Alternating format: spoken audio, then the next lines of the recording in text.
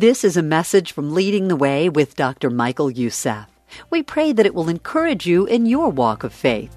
If you would like to learn more about Dr. Youssef or Leading the Way, please visit ltw.org. I personally doubt whether there's anybody here at the sound of my voice who knows and loves Jesus, who has not experienced some time in their life, they have not gone through a season in their life where they come to a point of distrusting in God's timing, distrusting in God's promises, and distrusting in God's provision, and distrusting of God's protection.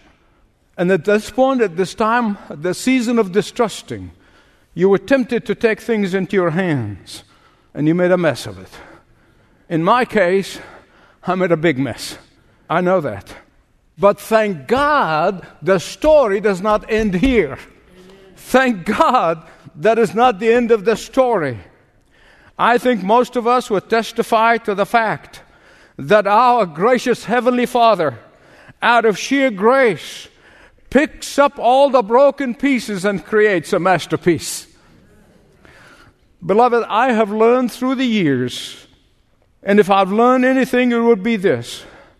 Whenever I try to short-circuit God's plans in my life, whenever I try to short-circuit God's purpose for my life, whenever I try to short-circuit God's vision for my life, I go through unnecessary pain, unnecessary suffering, and discontentment.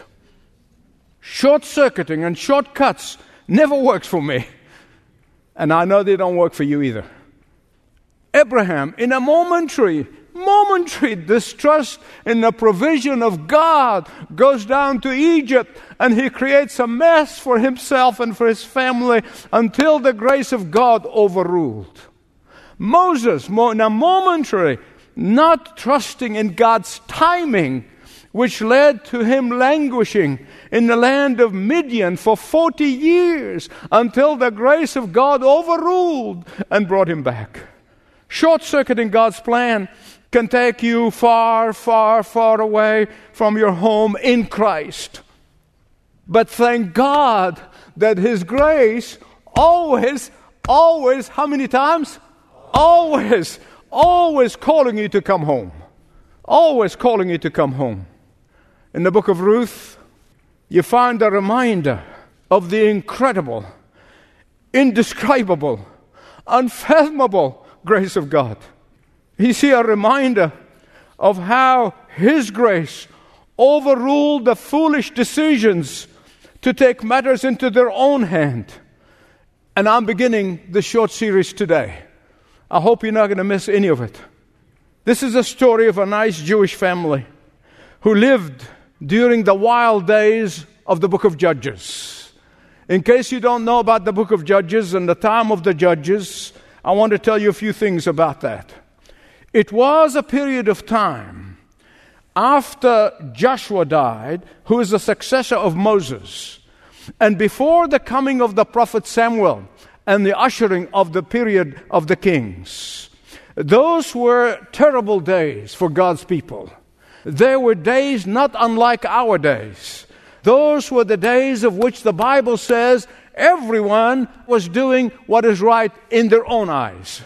Those were days when their faith in Yahweh gave way to the religion of tolerance.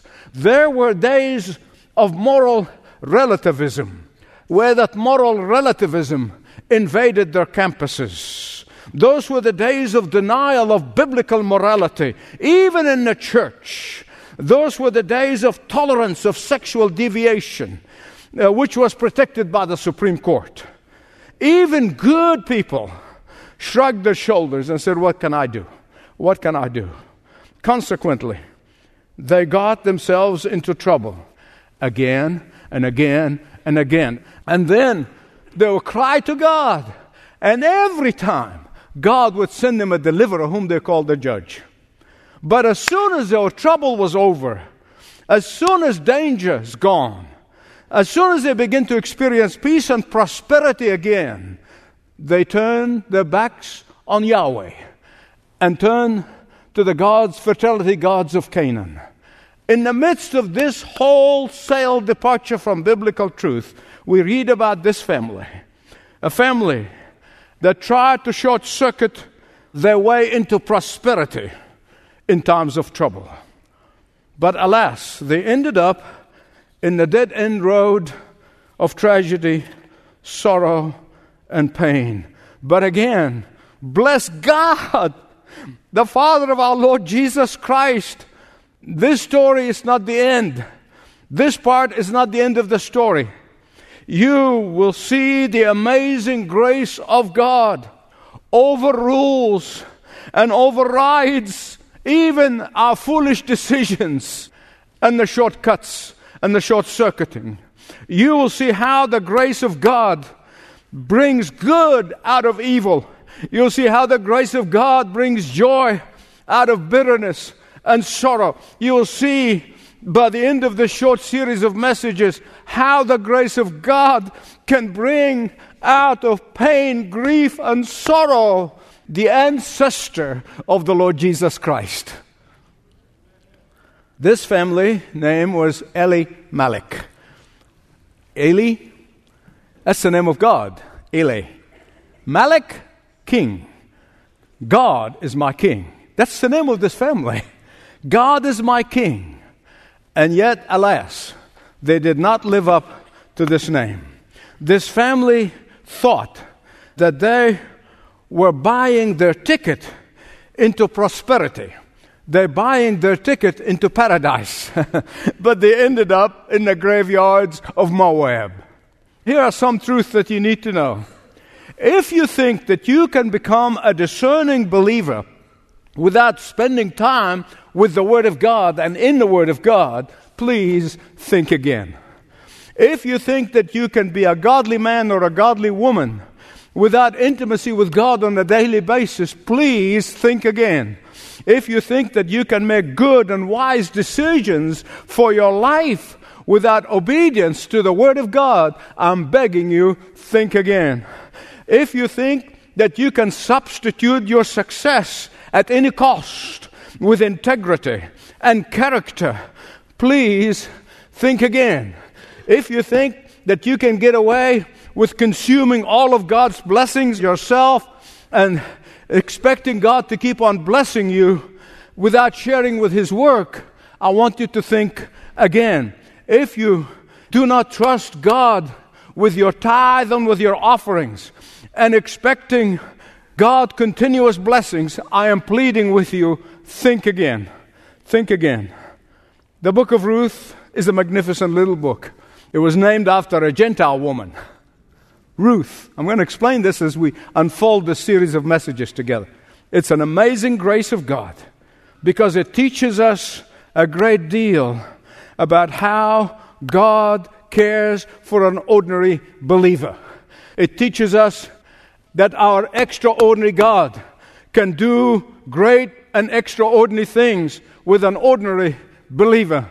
Now, 3 things I want to share with you from chapter 1. 3 things. Write them down if you're taking notes.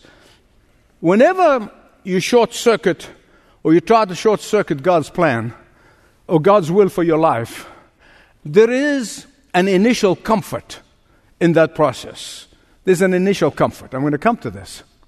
Secondly, there is an inevitable consequences to short-circuiting God's plan for your life. Thirdly, there is an indisputable cure. Listen, there is a euphoria. There is an initial comfort in getting away from the will of God and doing your thing.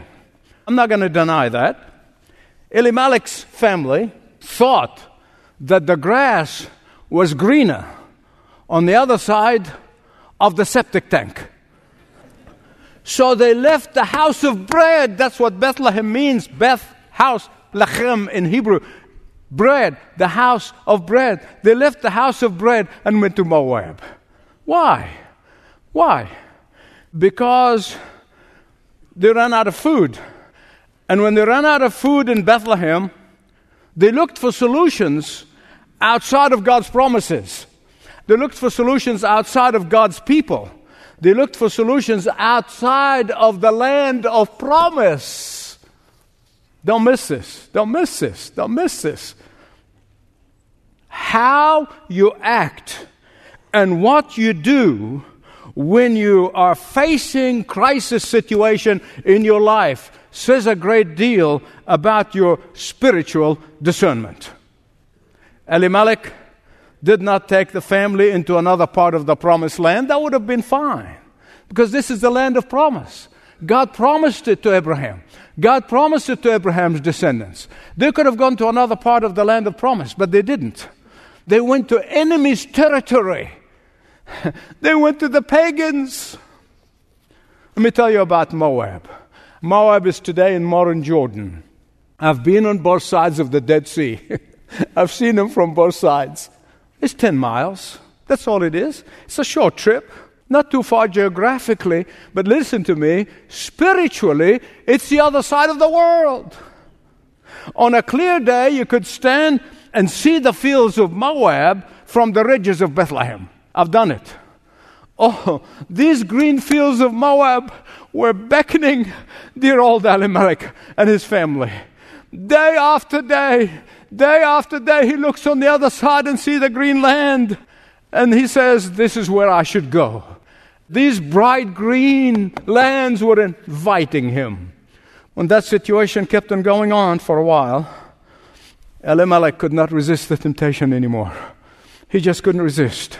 So he packed the family camel wagon and they headed for Moab.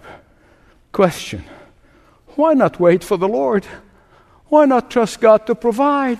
You read in the book of Deuteronomy, and all the promises of God that He gave to Moses, all the promises of God to Israel. Why not keep on trusting in the promises of God? That He never leave you nor forsake you. Why do you have to go into enemy's territory? Why not believe the promises of God given to Israel through Moses? Here's another question. What's wrong with Moab? Yeah, one city is good as the other. One town is as good as the other. It doesn't matter. Yahweh is everywhere. What's wrong with Moab? You see, everyone was thinking about Moab. Eli did it. He just went over there. He didn't just think about it, he did it. But what's wrong with Moab? Well, the people of Moab had no moral compass. Everything goes in Moab. There was no preacher to rebuke people that they're going the wrong way and need to come back. As long as they don't forget about Yahweh and remember Him on occasions or on the high and holy days, they will be all right. As long as they think that they're good people that belong to the people of God, doesn't matter where they are, they'll be okay. As long as there is mutual consent, it's okay. No. I want to say to him, Abimelech, God through Moses said that He blesses obedience. Read the book of Deuteronomy. He would say to me, oh, Michael, you don't understand. We don't call it disobedience anymore. We call it go with the flow. Oh, Michael, you don't understand. This is the direction the whole culture's going. You don't understand. This cold, times have changed. I'll never forget to the day I die. Back in 1991, when I was brought before a denominational tribunal, my guilt, I'm preaching the Word of God.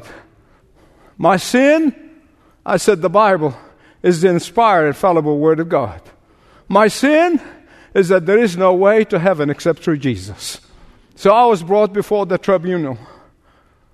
One of the bishops, who genuinely, I can tell from his genuine face looking at me, he genuinely liked me, and he genuinely meant what he said when he looked at me, and he said, Michael, I really feel sorry for you. You haven't, like a student who enrolled in college, and the curriculum has changed, and you're still operating in the old curriculum. I said to him, thank you, Bishop. My curriculum is the inspired, infallible Word of God, and it's never changing.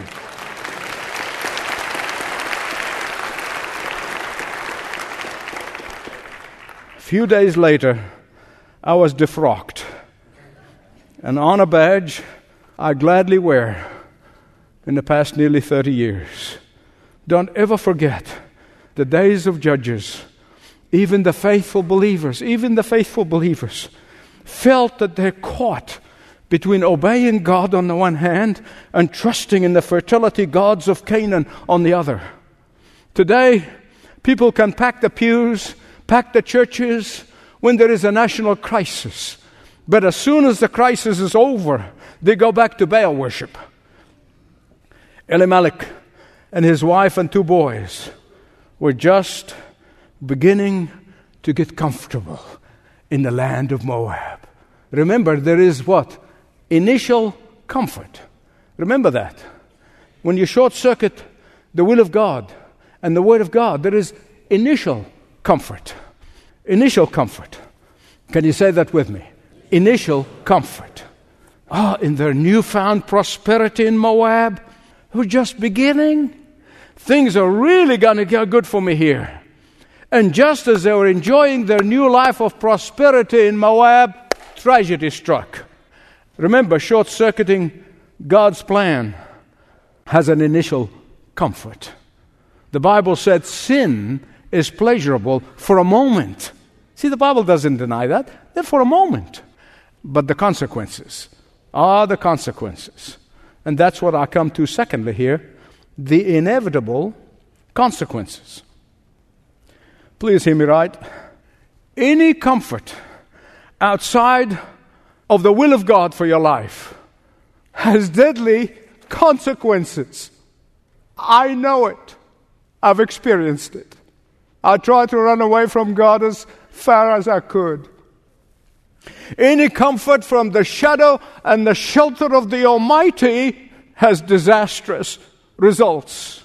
And so verse 3, 4, and 5, look at them with me, please. There is an immediate consequence, and then there is a long-term consequence. And here what I know from the Word of God and from my own failures. Here's what I know. These consequences come as a surprise to a sinning believer. They really do. Whoa, what happened? What happened? What happened to me? Why is this happening to me, Lord? Where are you, God? He's never moved. Did you know that? You moved, he didn't. Dear old Naomi. Now she's a widow. She's widowed. And so when she was widowed, she placed her hope in her 2 sons. They'll provide for her. But the 2 boys were even more comfortable in the land of Moab than their father was because they married 2 pagan girls. The Old Testament is very clear not to marry a non-Jewish person. The New Testament is even clearer. Do not be unequally yoked with an unbeliever. And so short-circuiting God's plan and God's purpose not only has an initial comfort, but also has inevitable consequences. Oh, don't miss what I'm going to tell you. Verse 4, they were there for 10 years. God waited and waited. Then he waited some more. Listen to me. He may be waiting for you. And you are here by divine appointment because God wants to say, I'm not going to wait forever. You are in your own Moab, whatever your Moab is, and it's different for every one of us.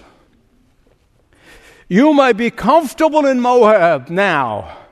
You might have thought that God had forgotten where you are spiritually now. But He hasn't. He doesn't. He loves you too much. He loves you too much to leave you in your Moab. Let me ask you this. What is your Moab? What is your Moab? Your Moab could be a relationship that is not honoring to the Lord. Your Moab could be a friendship that is dragging you down spiritually. Your Moab may be a distrust in God's promises. Your Moab might be your placing of your feelings, your ideas, and your thinking and your emotions above what God said. Your Moab may be unfaithfulness with God's blessings. Your Moab may be a complete self-absorption. Whatever your Moab may be, you can come home to Jesus. You can come home to Jesus. Can you say that with me? You can come home to Jesus. You can do it today. God's patience with you is His way of wooing you to come back. Come back.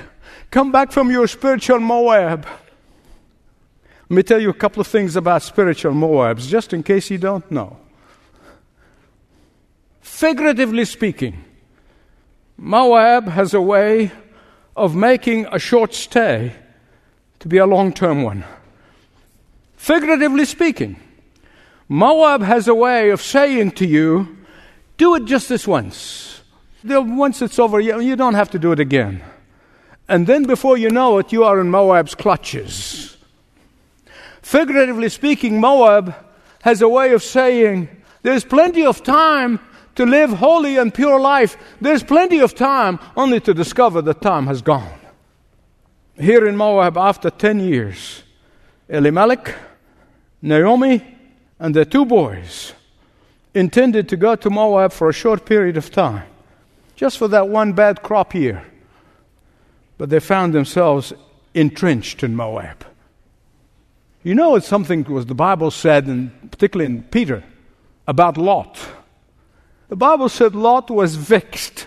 That's a beautiful English word. He was torn apart between the godliness of his uncle Abraham that he wanted to be and between the lifestyle of Sodomites. As a matter of fact, if you read carefully in the book of Genesis, you read first that Lot came close to Sodom. And the next part you read that he was now moved outside the gates of Sodom. And then the last time you hear about him, he is inside Sodom. Verse 5. After the father died, in rapid succession, both boys die. Now try to put yourself in Naomi's place. She comes into this utopia with her husband and 2 sons. But she loses all of them. All of them. There is no support for her. Back then, as you heard me say many times, widows who have no male members to support them were really worse than being destitute. And here you find Naomi in a strange place. A stranger.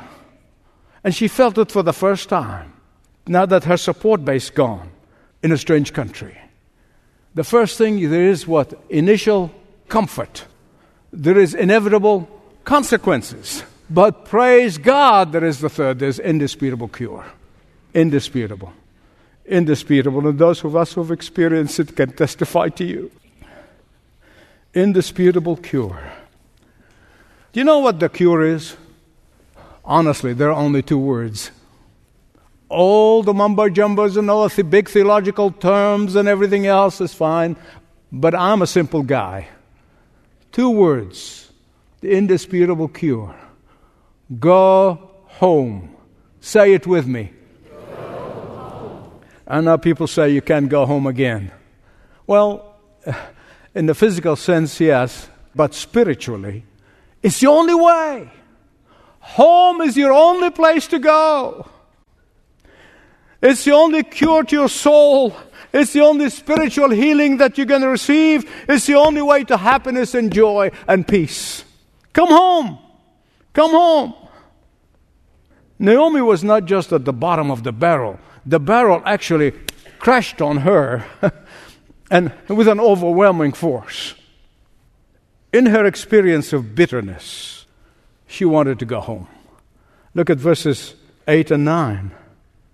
She asked both of her daughters-in-law to go back to their homes and find other husbands. One of them decided to just do that. Oh, but Ruth, beautiful Ruth, lovely Ruth, loyal Ruth, would not leave her mother-in-law. Ladies, I need to explain this. It's a very personal thing. It's my opinion, so take it or leave it. Do whatever you want with it. I, for one, never condemned Naomi for feeling bitter. Never. In fact, I admire her candor. We need to be real with God. But here's a piece of advice. Before you place the blame on God, find out if you had a hand in what happened. Are you with me? I know there's some things happened to us. We had nothing to do with what we did or did not do. It has nothing to do with us really. Many things happen. Totally out of our control. But there are times when things happen as a natural consequence of something we've done. It may be something happened years ago, and you may even forgotten about it. But then years later, it raises its ugly head. But Ruth made an ironclad commitment to Naomi and to Naomi's God. Beloved, listen to me. God honors those who keep their word and keep their commitments. And the truth is this: Naomi's faith was such that it made an impact, made her faith attractive to Ruth. Naomi's testimony and her truthfulness led her daughter-in-law into wanting to follow Naomi's God. Ruth saw Naomi's God to be a loving God, to be a forgiving God, to be a restoring God, to be the God of new beginnings, to be the God of second and 100 and 1,000 chances.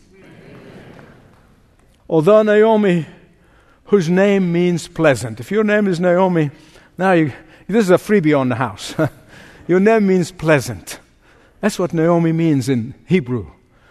But then she said, don't call me Naomi anymore because I'm not pleasant. I'm a Mara. Mara, remember when the kings came from the east and brought 3 gifts to Jesus? Gold, frankincense, and myrrh, bitter. And that was to predict his cross. Bitter. And the word Mara, it's the same in all 3 Semitic languages, Arabic, Aramaic, and Hebrew.